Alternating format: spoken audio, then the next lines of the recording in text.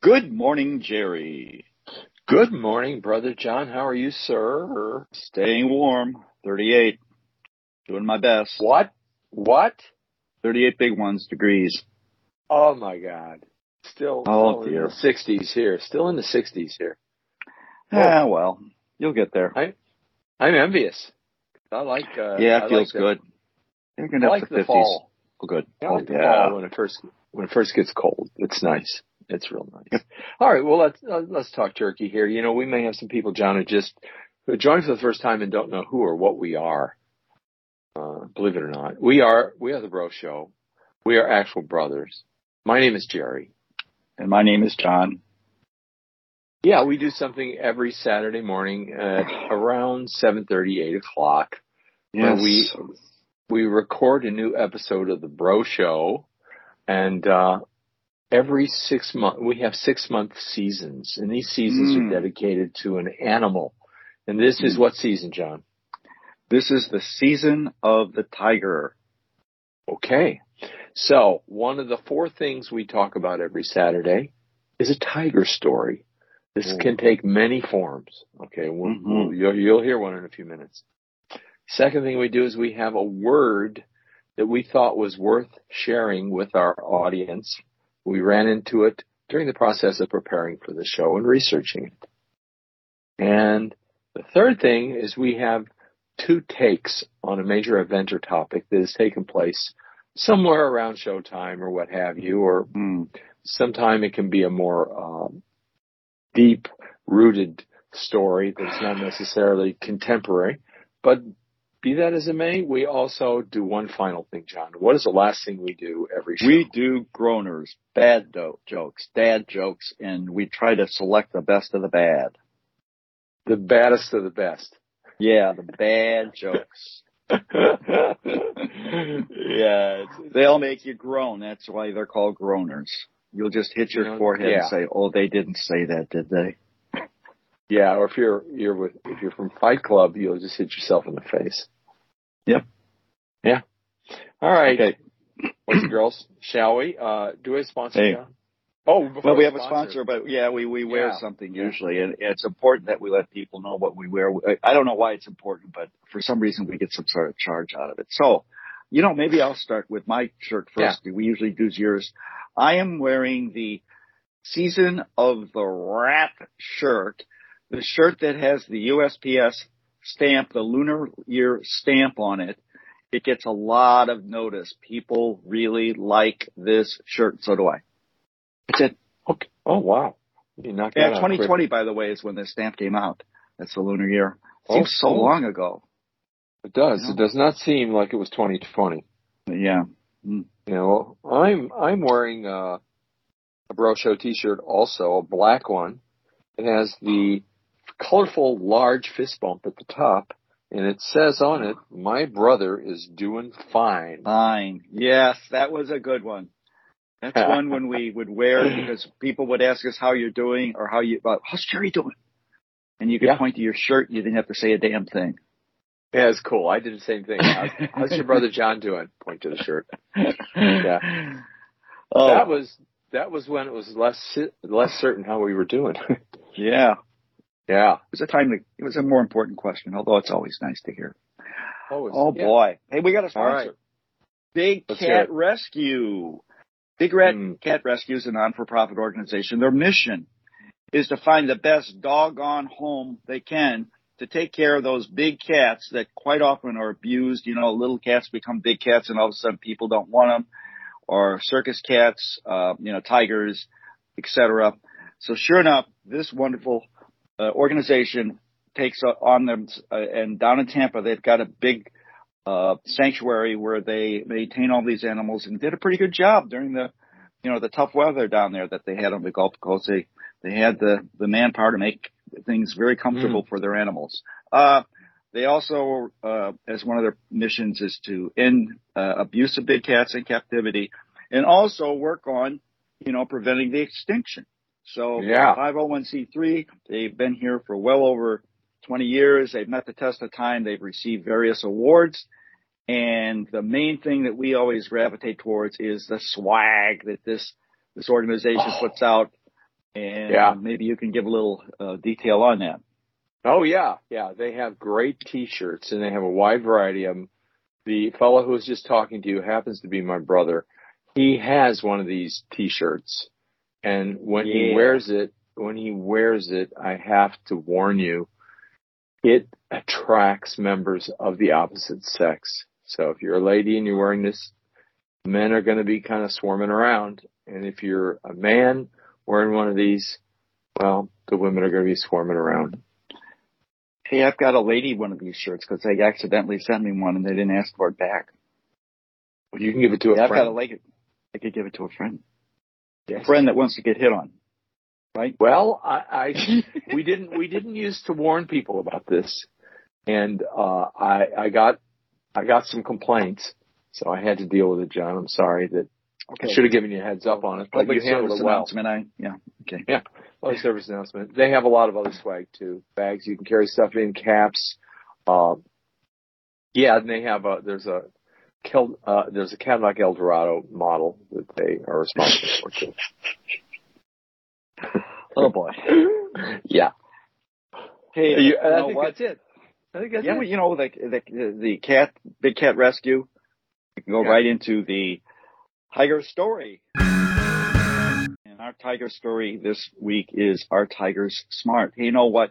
We know that these wonderful animals, we usually think about them in terms of their physical skills, you know, their ability to hunt, how ferocious they are, how menacing they might look, and their adaptability. We talked about camouflage. But how much do they have upstairs? Do they have some smarts? Or how do they fit in as it relates to other tigers, as it relates to all animals, and even as we compare them to humans?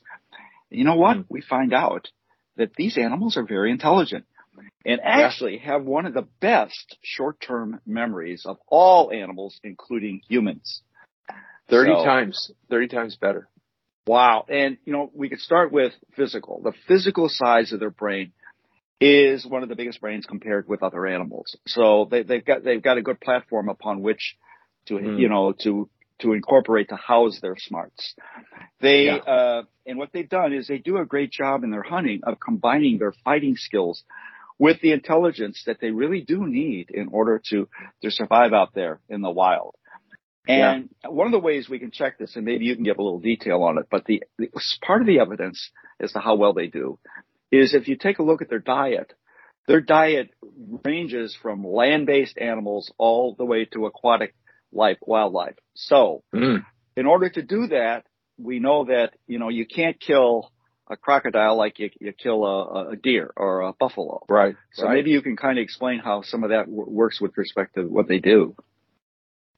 Crocodiles are very crunchy on top. They have scales, almost look like horns, and that's for their protection. That's only in the upper part of their body, though. Underneath, they're much softer. So they avoid the top when they're hunting a crocodile. They avoid the jaws and the top, and they go right for the underbelly. They have adapted, and they remember. They don't make the mistake of trying to attack a crocodile the same way they would a deer. So they got that. They got that going. They have different techniques for different animals. And so that's a really cool feature. Yeah. That's one thing. That's just one thing, though. Yeah, I know. But another one that I noticed as I was reading up on this is that, you know, when they go out and hunt, usually what they'll do is they aren't very social and they go out individually. But when they go out individually, they're going to run up against a herd of animals. And guess what? The numbers aren't in their favor.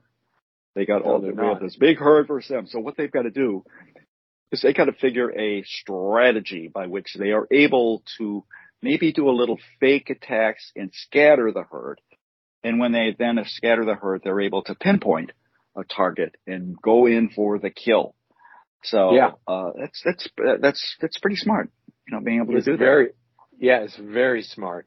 And every once in a while, not very often, if their habitat has been hunted down severely and there's a food shortage, they will decide it's time to snack on humans.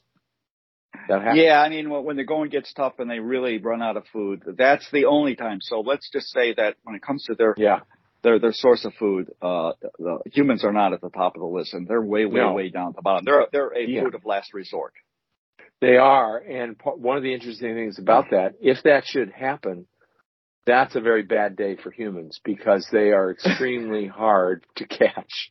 And they are very good at this, what they do. Yeah. They're extremely good at hunting and adapting. Now, there's all that said, John, believe it or not, lions have an advantage. Yeah, we now can compare like lions to tigers, and as we take a look at that, we have to say, yeah, we're going to have to give the tigers the first and the lions first and the tigers a close second.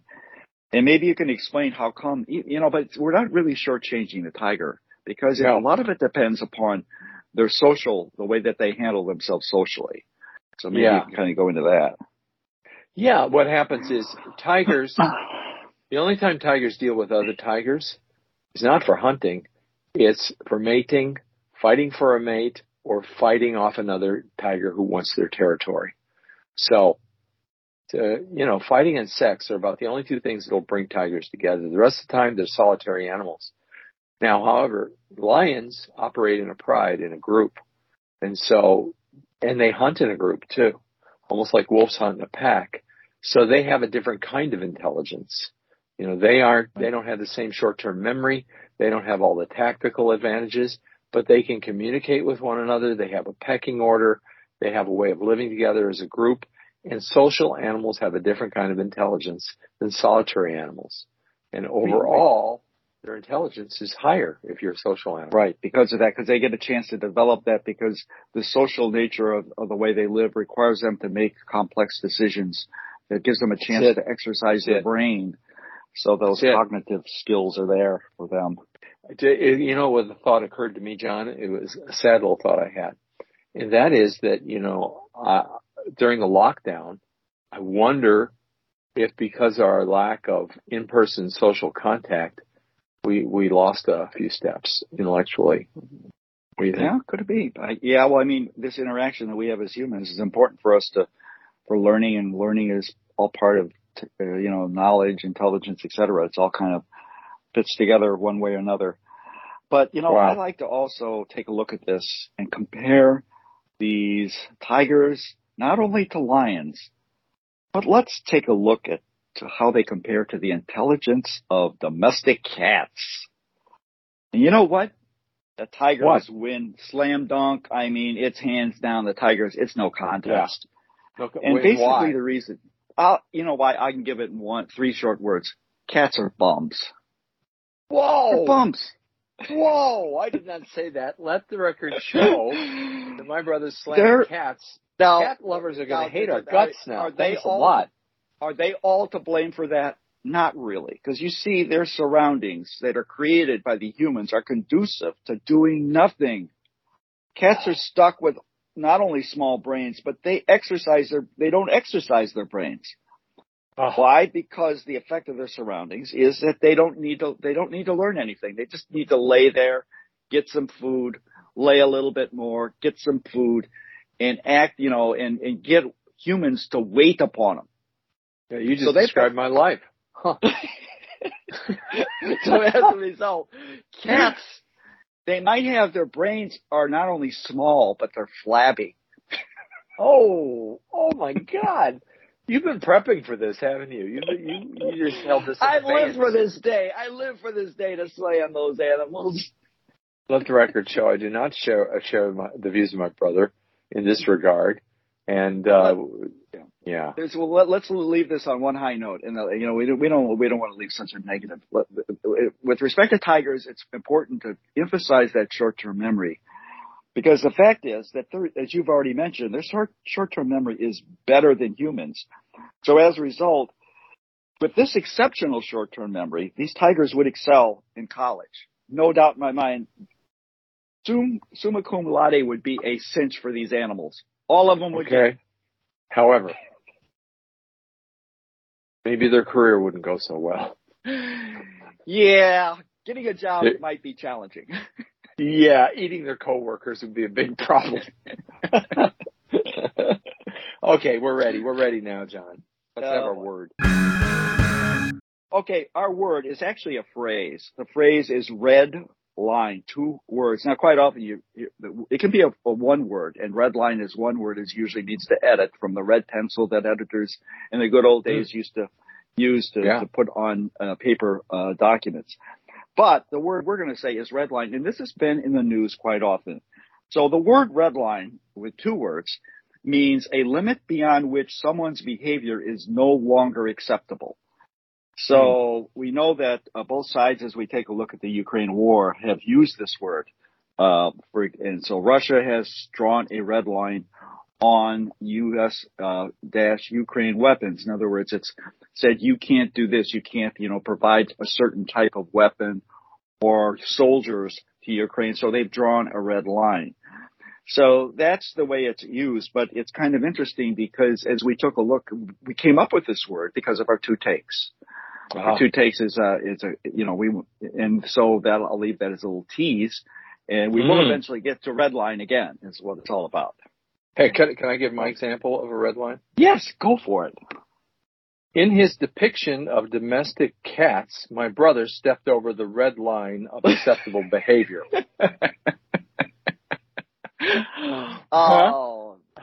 Hey, I would have to say that's a very good use of the word.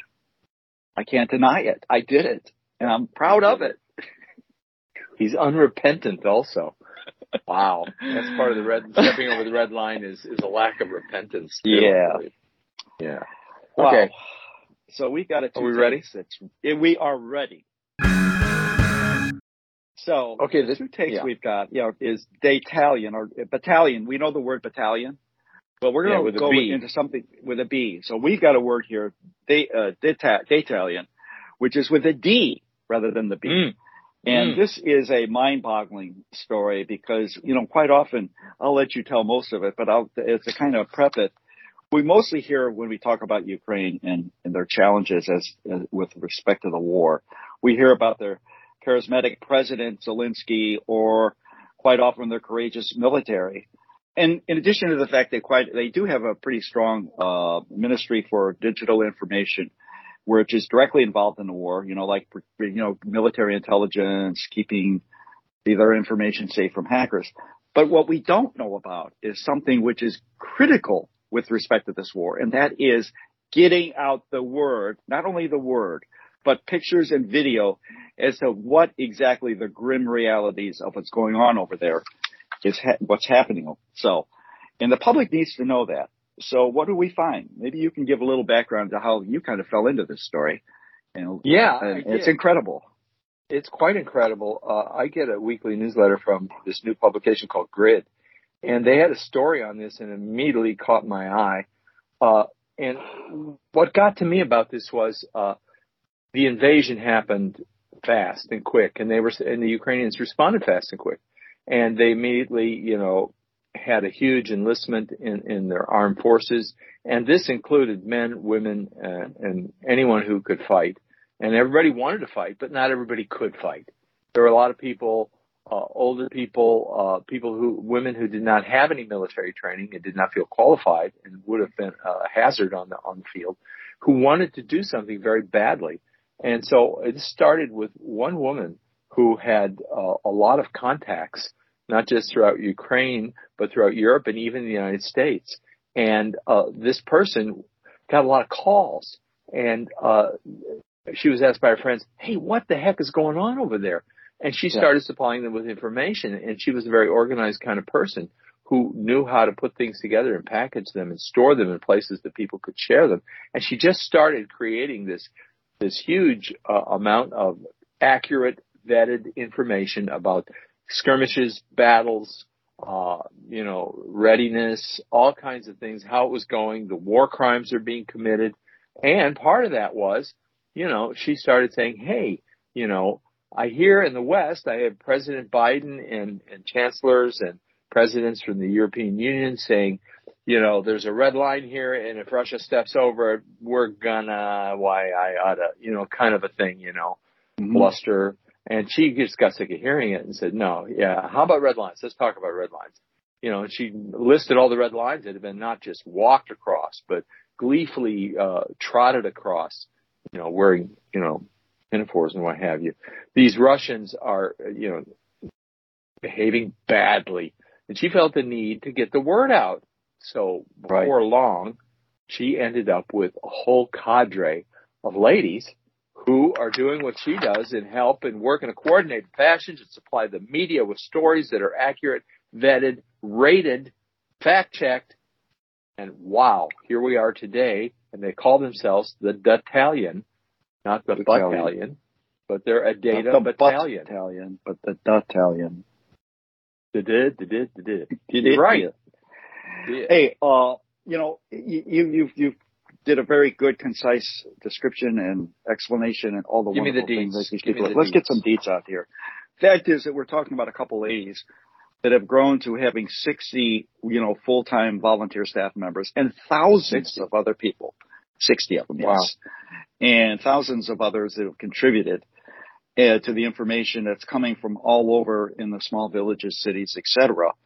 And like you mentioned, they're very conscientious of making sure that the information is not only accurate, but they make it clear that they do not want to have staged photos. So they want the real live action as it's happening. Nothing which, let's set this up and it'll look real good. So that's real important. So what's the output that they've gotten? Well, they've uploaded into their database, which goes onto their website, 4,400 videos, 20,000 photos, and more than 120 eyewitness stories. And these things have been seen, as you can keep track of that on your website, 5 million times over a variety of media sources. And so I think you've kind of mentioned the red line. The importance here lies in the fact that they started this with the idea of collecting information and letting that information get out. So these people, we didn't have a TV reporter sitting in a safe spot just kind of blabbing away, but they had then the background information for those people to be, really telling a good story. But what they've done is they've gone from what they call in the article, from archiving, in other words, collecting information, imparting it, to becoming advocates. The advocate piece of it is the critical piece because that's where the red lines come in. So as we hear the powers to be like Biden, Putin using the word red line, they're sort of saying, don't go over the red line. This is a line which you can't go over. What these women are saying is because of the atrocities, the red line's already been crossed. And we need to document that. And that's really providing two important purposes. Number one, it provides a means by which we have evidence of war crimes that are being committed. And if somewhere of the powers to be, and this is, I know, wishful thinking, the Russians eventually, take the heat for what they've done, this would be part of it. Number two, there is we are giving aid to Ukraine in the way of military aid, but there's another much more, not as important aid, and that is humanitarian aid. And this is giving the story from the perspective of the people that are left there that are not fighting and how much they are suffering. And and there's a fundraising piece that can be, that they can funnel, funds. It's a fundraising element too. That's part of the advocacy. So, when you talk about red lines, it's like they put in, this one sentence, and it's that they have on their website. The time for global leaders to act is now. All the red lines have been crossed. Help us to help ourselves is what they're saying on the website. So, wow. And by the way, just by way of action, if you're out there and you think to yourself, wow, I am uninformed. I want to get good news. I don't want to hear what's going on in Ukraine from the safety of from Poland or something like that, or Los Angeles. I want to, give me the real stuff. If you want the real stuff, and they give you a caution that if it's rough. It's rough to look. If you want a quick way to get the real stuff, go on Twitter and follow Battalion. Yeah. I would also, this has been done not only on a volunteer basis, but their volunteers include the use of a very professional, internationally known software database developer by the name of Symphony Solutions. Yeah. Symphony Solutions has not only helped them with respect to doing the project and bringing it up, but they have provided them 7 of their people on a full-time basis to help support and maintain that database and also that website. So I just wanted to point that out. So it's a very professional look to it. Oh, yeah. This is sophisticated stuff. And I think this is going to become the template for other problem areas. You know, like right now in Mississippi, there's a problem with the water supply in Jackson. You know, this is the perfect template to document that, so that all the people and politicians, I'm looking at you, all the people who are claiming, you know, it's not this, it's this or whatever. No, stop your yammering. Look at the data. Get it out there. They need a battalion down in Jackson. They need one in Flint. You know, there's all kinds of places, right? Sure. There's all kinds of places. So this is a reusable thing. And if you're thinking, hey, what can I do to help? Here's some ideas, right? Look what the ladies in Ukraine did. That's it. Amazing. That's all. Yeah. Groaners. Our groaners are provided to us by Vincent Anthony Lauder Jr., commonly referred to as the Coach. The Coach. And as usual, he has delivered. And so here is the first groaner. And it's the subject is computers, electronics, and all that good stuff. How do lumberjacks shut down their computers? How do lumberjacks shut down their computers? You know, I don't know the answer to that, but I know one thing for sure. They do not ask for permission. Oh, that's pretty good. A little partial credit on that one. They log off. Oh, yes, they do. Log on, log off. Okay.